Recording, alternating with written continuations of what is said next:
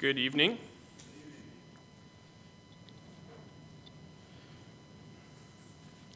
A political hit job.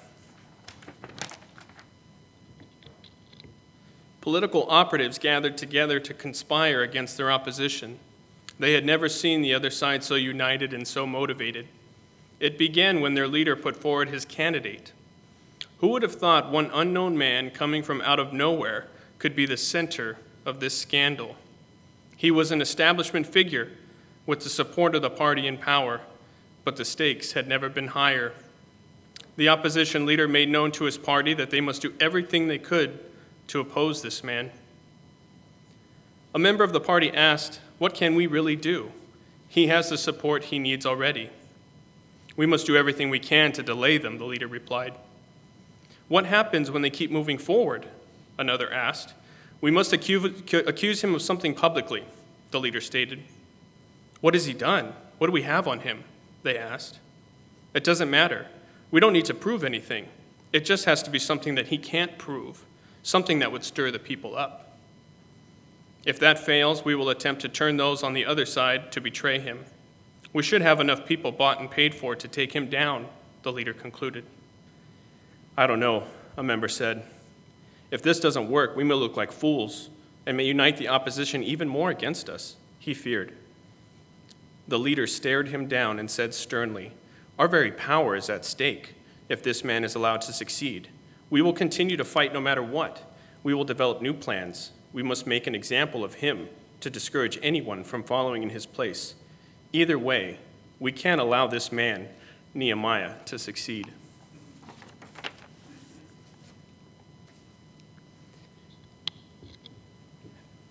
I read that to you this evening to show you that tactics do not change. Opposition remains the same. This example could have been written a number of times with a number of different names in it. It goes to show you that whatever you try to accomplish will be opposed, even in the worldly sense. Now, I'm not trying to make comparisons between what's going on today and what has happened back here in Nehemiah. Although when we read this chapter, it will seem very familiar to what we've seen take place just recently. And what I wanted to do is to galvanize us and to ask the question, what do we do and how can we stand when the opposition comes against us? And what we're going to see is that an attack on leadership is an attack to stop the entire work. It's not just to destroy one person. It's to destroy what that person is a part of. Go ahead and open your Bibles to Nehemiah chapter 6. Nehemiah chapter 6.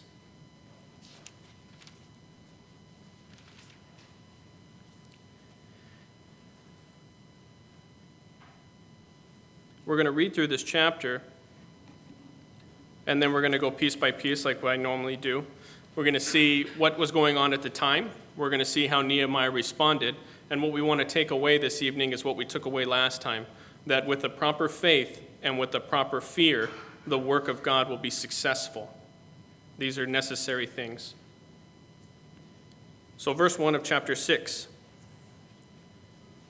Now it happened when Sanballat, Tobiah, Geshem the Arab, and the rest of our enemies heard that I had rebuilt the wall, and that there were no breaks left in it, though at that time I had not hung the doors and the gates, that Sanballat and Geshem sent to me, saying, "Come, let us meet together among the villages in the plain of Ono." But they thought to do me harm. So I sent messengers to them, saying, "I am doing a great work, so that I cannot come down. Why should the work cease while I leave it and go down to you?" But they sent me this message 4 times, and I answered them in the same manner. Then Sanballat sent his servant to me as before, the 5th time, with an open letter in his hand. In it was written, "It is reported among the nations," and Geshem says, "that you and the Jews plan to rebel. Therefore, according to these rumors, you are rebuilding the wall that you may be their king. And you have also appointed prophets to proclaim concerning you at Jerusalem, saying, 'There is a king in Judah.'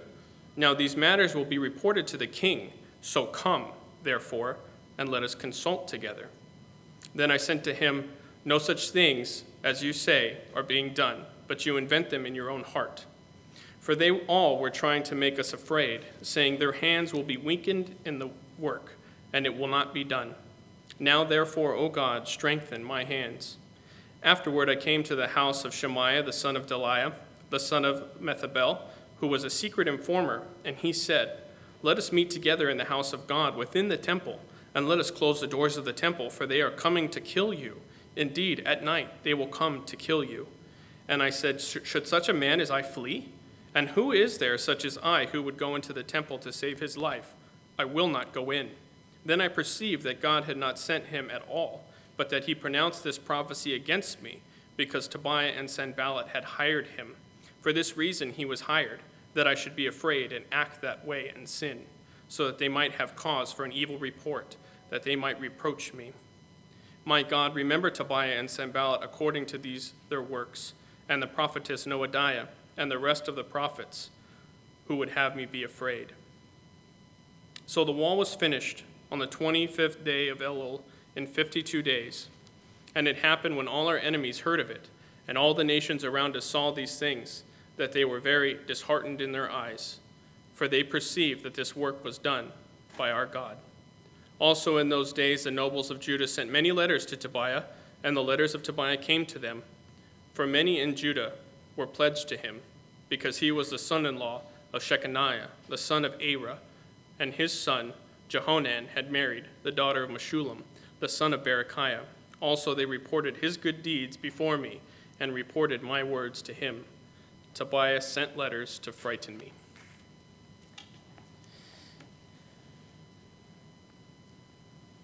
So it begins with Nehemiah. What had happened in the earlier chapters as they were trying to divide the people, as they were trying to stop this work, we saw that it caused the people to unite. It caused the people to band together in a defensive manner, and they were able to gain strength and momentum in this, and they only worked harder because they didn't feel comfortable leaving the work to just be lazily done. It was, we're working. If we're not working, one's sleeping, one's standing watch. The only time we take our clothes off is to wash them, and we put them back on and get back to work. It was something that all the cylinders were going. And the people realized, their enemies realized, that they weren't going to be able to stop this work the way that they were going about it. And so they decided to go after Nehemiah himself. And they figured that if they could take down Nehemiah, then this work would be stopped. And so it's just a reminder to us that those that are leaders in our church, those that are leaders in the body here, it's important to pray for them, because as the work gets going, the more that we unite, the more that we come together, attacks are going to come to them. So we need to hold them up in prayer. Nehemiah is an example to us of the proper faith and the proper fear, and we're going to see that in a few examples. As we take it, the first example comes, they're writing these letters back and forth. They're just sending them. And what's so interesting is, as they're sending these letters, Nehemiah keeps sending the same response. Thanks, David.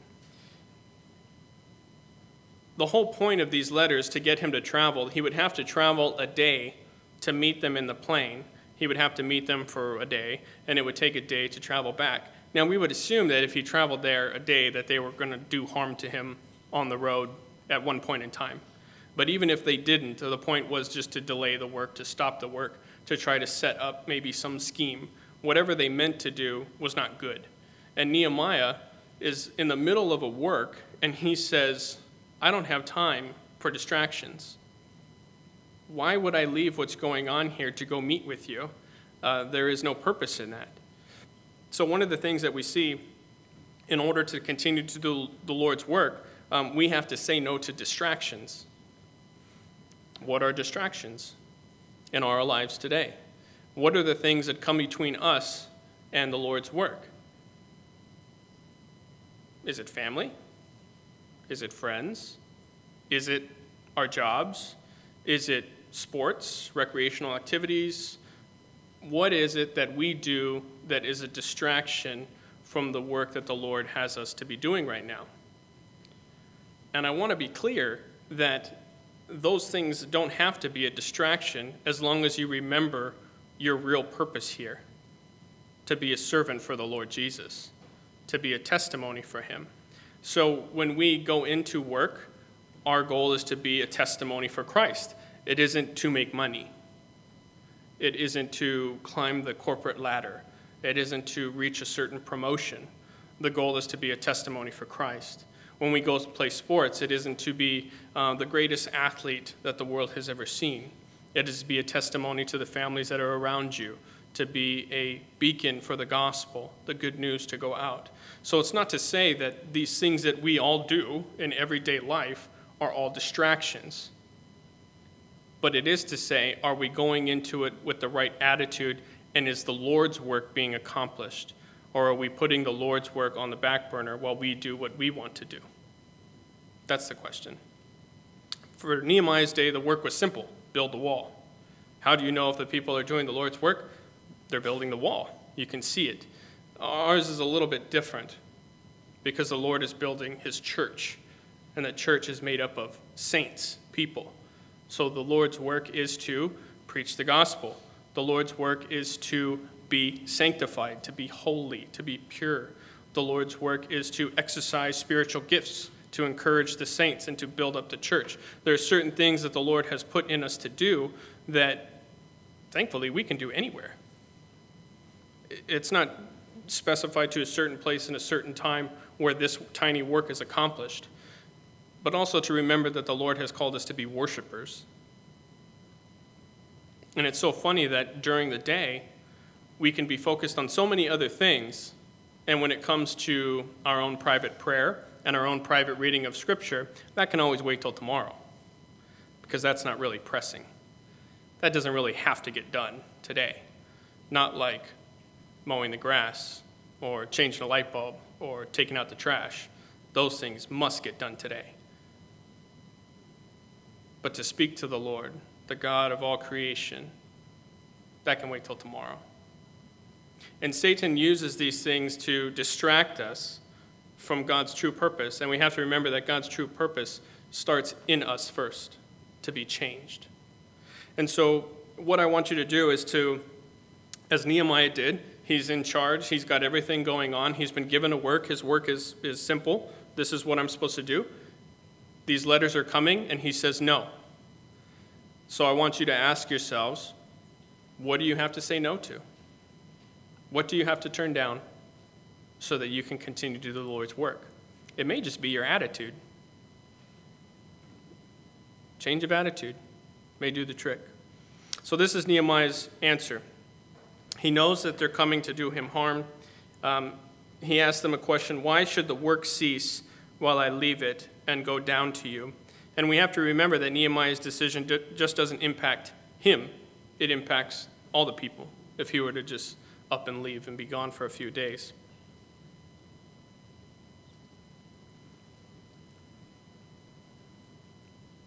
Since this didn't work, you would think the opposition would just give up, that they would just stop. But what we see with the opposition is that it never gets tired. It doesn't wear out. It doesn't give up. It keeps going, and it actually increases in its strength. So since Nehemiah wasn't responding in the way that they wanted to, it says in verse 5, Sanballat sent his servant to me as before the 5th time with an open letter in his hand. In it was written, it is reported among the nations, and Geshem says, that you and the Jews plan to rebel. Therefore, according to these rumors, you are rebuilding the wall, that you may be their king. And you have also appointed prophets to proclaim concerning you at Jerusalem, saying, there is a king in Judah. Now these matters will be reported to the king. So come, therefore, and let us consult together. The Jews were actually known for rebellion in the past. This isn't an uncommon thing for the Jews to, deny foreign rule. We're going to see that even after this is a problem throughout their history. But in Nehemiah's day, they had no plan of rebelling. Nehemiah had no plan of being a king. But you're going to see that people with power assume that everybody else wants power. This is just a natural way of things. If there's a person that has power and somebody else comes alongside, immediately they're thinking, this guy just wants power. That's why he's doing this. Nehemiah is actually just doing it for the Lord. And he just realized that he was in this position where he could achieve these things because of his relationship with the king. So Nehemiah, as we saw in the last chapter, in chapter 5, he actually does these things without compensation. He's having all of these people over in his house for dinner. He's providing for the people, and he's actually setting a lot of things straight. There was a big issue with money at the time in Jerusalem, and we see that Nehemiah comes and he puts things in order according to God's word. So Nehemiah has become a very respected person, and so they make this accusation. Now, when we saw that problem with Nehemiah, when he had the problem in the last chapter, with all of the individuals there that were selling their kids into slavery to pay off their debts that they really couldn't pay off, Nehemiah came and he met them all face to face. And he dealt with the problem right then and there. And he made them swear to it. According to the word of God, this would be done this way. And everyone agreed. And the problem was solved. And then they moved on. What we have here is this open letter. I'm not a huge fan of open letters. There was an open letter here not too long ago. And we see that the only purpose of an open letter is to cause division. If you have a problem with somebody, if you have an issue with somebody, the scripture is very, very clear. You need to go to that person. You need to talk to that person. What's so interesting is there's actually very few scriptures that are as clear as that passage of what to do the first time, the second time, the third time, all the things. It lays out the specific order. This all needs to be done, and this is how it should be handled. An open letter, obviously they did not care about Nehemiah. It's not like these people were actually worried that, we think that there's some rumor going on and we need to clear this up so that we can talk to the king and let him know that everything's good and that there's really no problem. So you need to come and consult with us so that we can make this right. They didn't care. The purpose was to harm Nehemiah's reputation. And so what we see in Nehemiah is, how do you respond to that? What do we do? What do we do when we're in our daily life and somebody accuses us of something? Because I'll tell you this, if we all start living according to the scripture, we're going to be accused of all kinds of things. Being bigoted, being homophobic, being, that you actually believe the Bible, like a science denier. Like, there are a number of things that we could be accused of. How do we respond? This is the question. What is God really looking for in us? So Nehemiah, he sends a letter back and he says, "No such things as you say are being done, but you invent them in your own heart." Basically, it's not true. You're making it up. "For they were all trying to make us afraid, saying their hands will be weakened in the work, and it will not be done. Now, therefore, O God, strengthen my hands." Nehemiah's consistent pattern throughout this book is that when opposition comes, the first thing Nehemiah does is he prays. He doesn't think back of how he's going to defend these things, how he's going to keep the work to continue. I need to go out and make a plea to the people. He prays to God, and he just says, "God, strengthen my hands." He understands that the work is actually going to get harder. Here, the work is almost completed, and towards the end, this opposition is increasing. And so he says, "Strengthen my hands." So does the opposition give up? No. Verse 10, "Afterward I came to the house of Shemaiah, the son of Delaiah, the son of Mehethabel, who was a secret informer, and he said, 'Let us meet together in the house of God within the temple, and let us close the doors of the temple, for they are coming to kill you. Indeed, at night they will come to kill you.' And I said, 'Should such a man as I flee? And who is there such as I who would go into the temple to save his life? I will not go in.'" So this man is one of the Jews, and he seems to be a prophet. And this man can't leave his home, so he calls Nehemiah to him. Nehemiah comes, and he gives him this prophecy. And he kind of dresses it up a little bit, that they are going to come and kill you, but the way to escape is to go into the temple, into the place which he actually cannot go. You must go in there, and you must hide to save your life. If you do not, they will come and kill you. So as we've talked about needing the proper faith, the other thing that comes out in Nehemiah is it takes a proper fear too. And when I say the proper fear, he has a choice here. Is he more afraid of man coming to take his life or disobeying the word of God? And I ask the question, what are you more afraid of?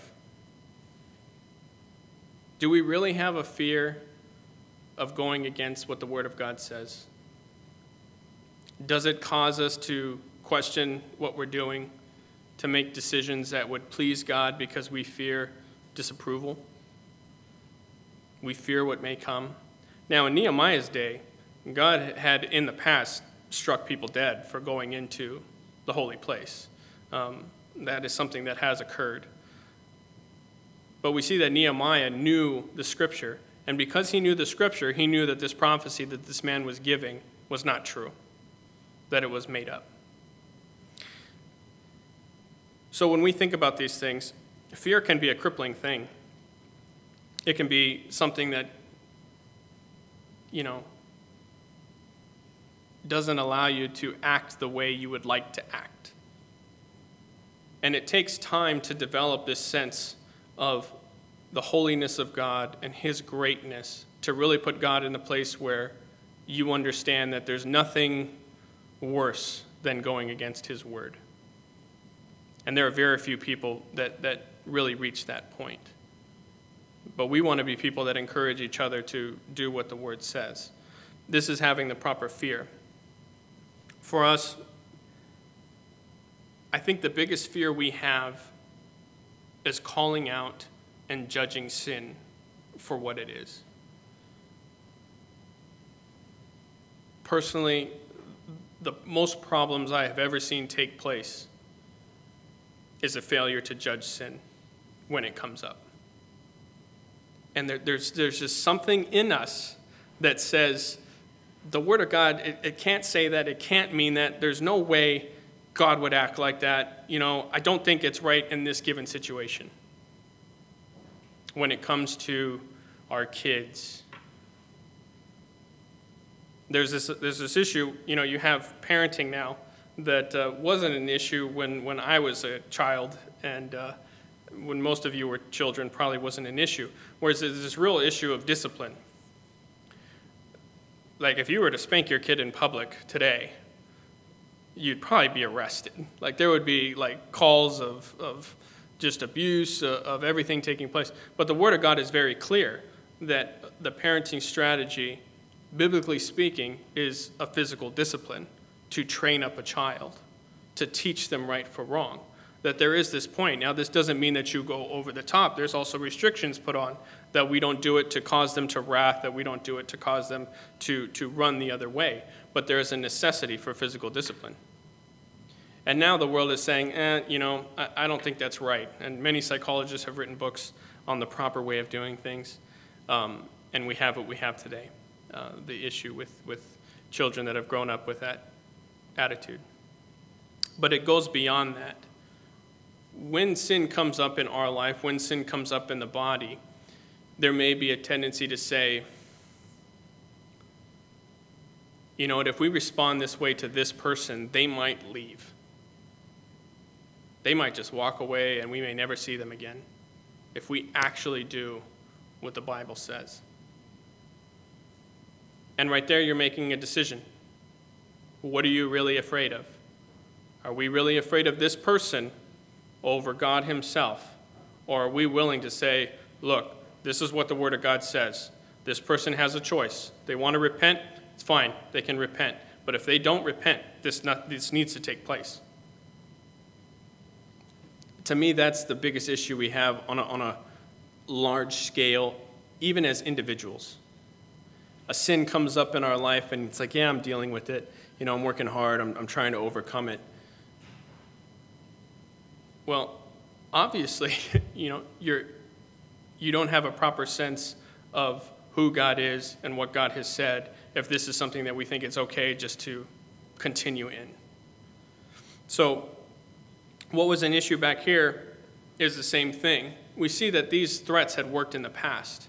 For 140 years, the Israelites have been back in the land, and whenever they got started to do a work, all the opposition had to do was come and intimidate them, and then work would kind of stop.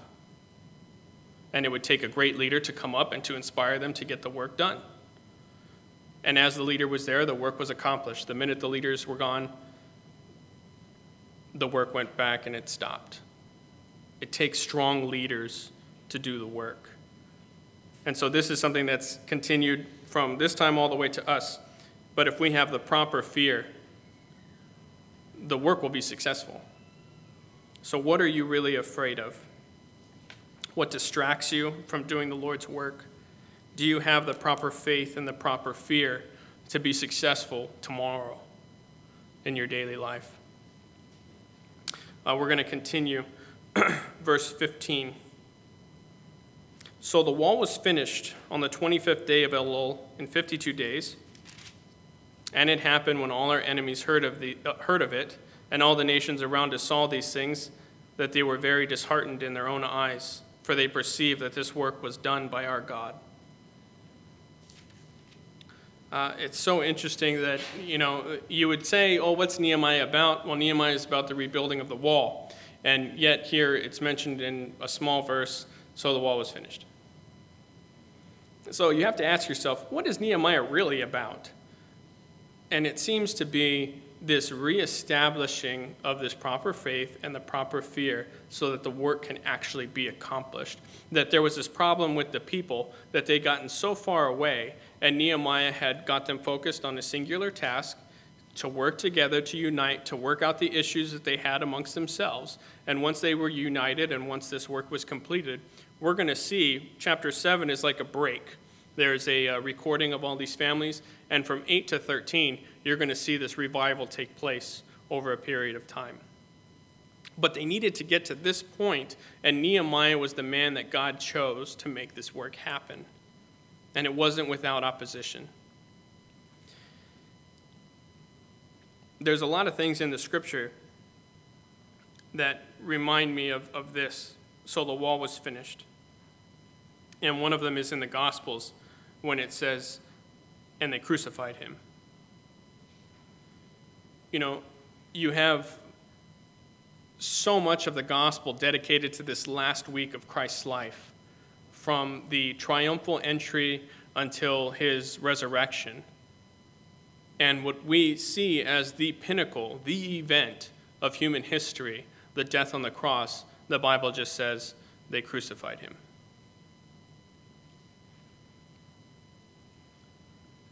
All of this work, all of these things taking place, and yet when the work is actually finished, the Word of God records it so simply, and it was done. I think one thing that many of us have missed sometimes in our own life is that God, above all things, wants to see souls saved. And we start our day and we end our day, and our focus is on ourselves, how we feel, what we're doing, what our goals are. We see that, when it records in this verse about the people around, it says that they were very disheartened in their own eyes, for they perceived that this work was done by our God. I'm going to say it was done by Nehemiah. They didn't say, what a great guy that Nehemiah is. If only we had a leader like Nehemiah. They didn't think that at all. They thought, I can't believe their God really did that. Their God is stronger than our God. Their God cares about them. In our own life, do we want people to think how great we are? Or is our desire for them to say, man, I don't know, but it seems like the Lord Jesus really takes care of that guy. It seems like the Lord Jesus cares for that person more.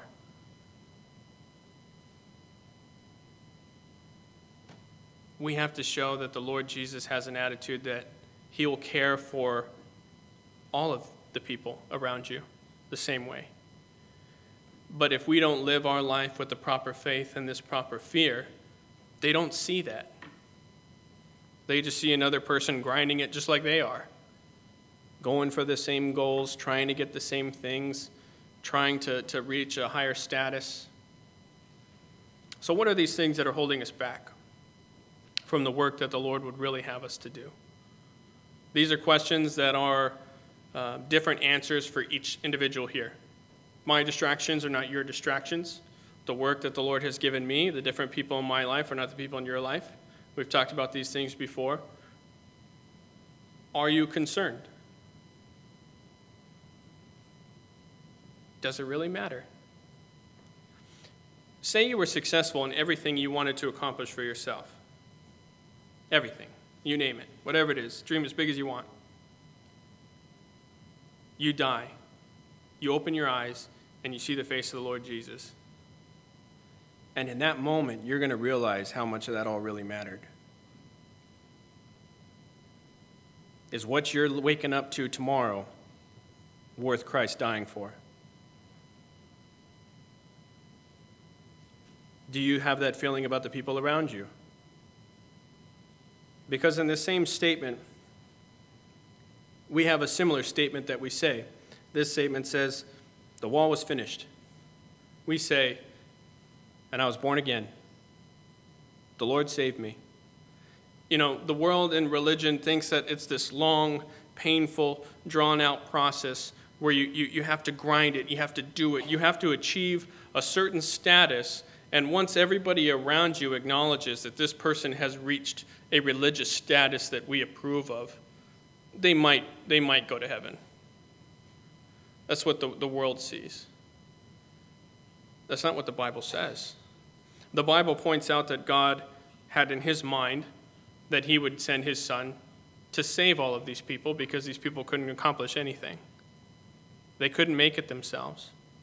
And so in sending his son to die for their sins, he realizes that even in that, he cannot offer salvation and charge for it. He can't ask them, if you do these certain things, then I'll give you salvation. He says, I'm going to send my son. He's going to shed his blood. He's going to die for all of the sins. I'm going to accept that payment, and he is going to rise again on the third day, showing that it's accepted. And all you have to do is have faith that that work is enough to save your soul. That you believe my word. There's going to be many people that say, well, I believe that Jesus exists. I believe that he is God. I believe all of these facts. It's not about the facts. It's about a relationship. And it's not just, do you know about the Lord? It's, does the Lord know you?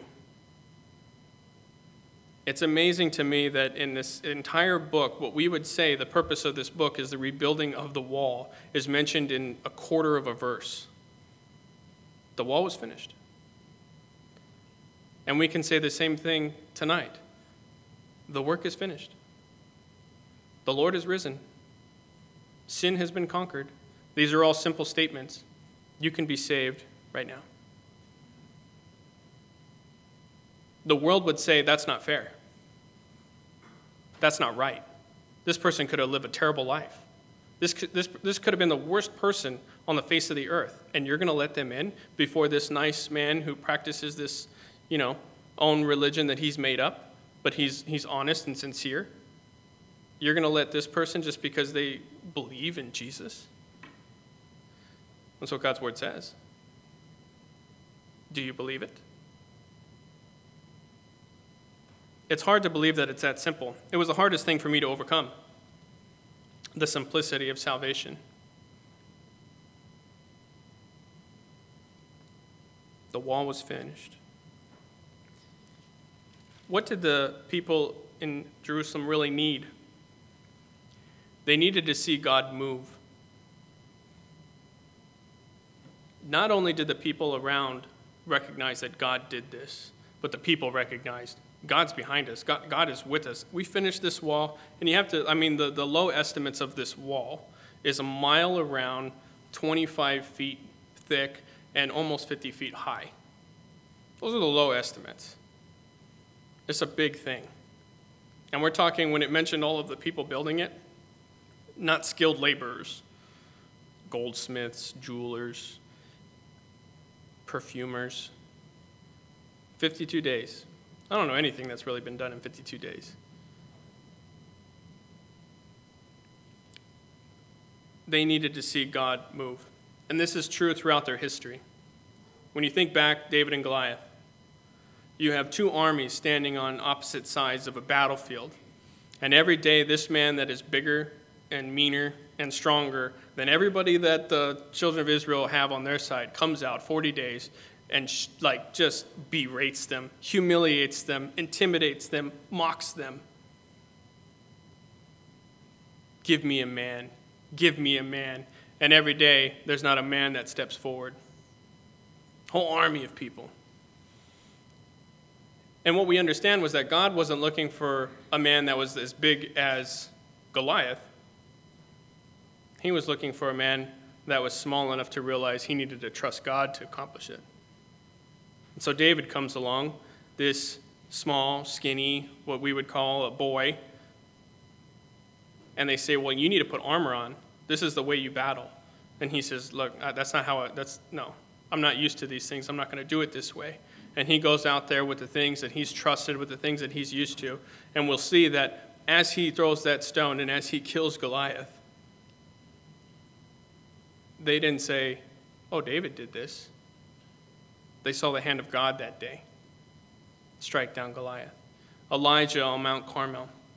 All of this stuff going on, all of these prophets on one side trying to call down fire from heaven. And Elijah looking like a homeless man with a hair as a girdle, goes over there, pours water on top of the sacrifice, calls down, and fire comes down.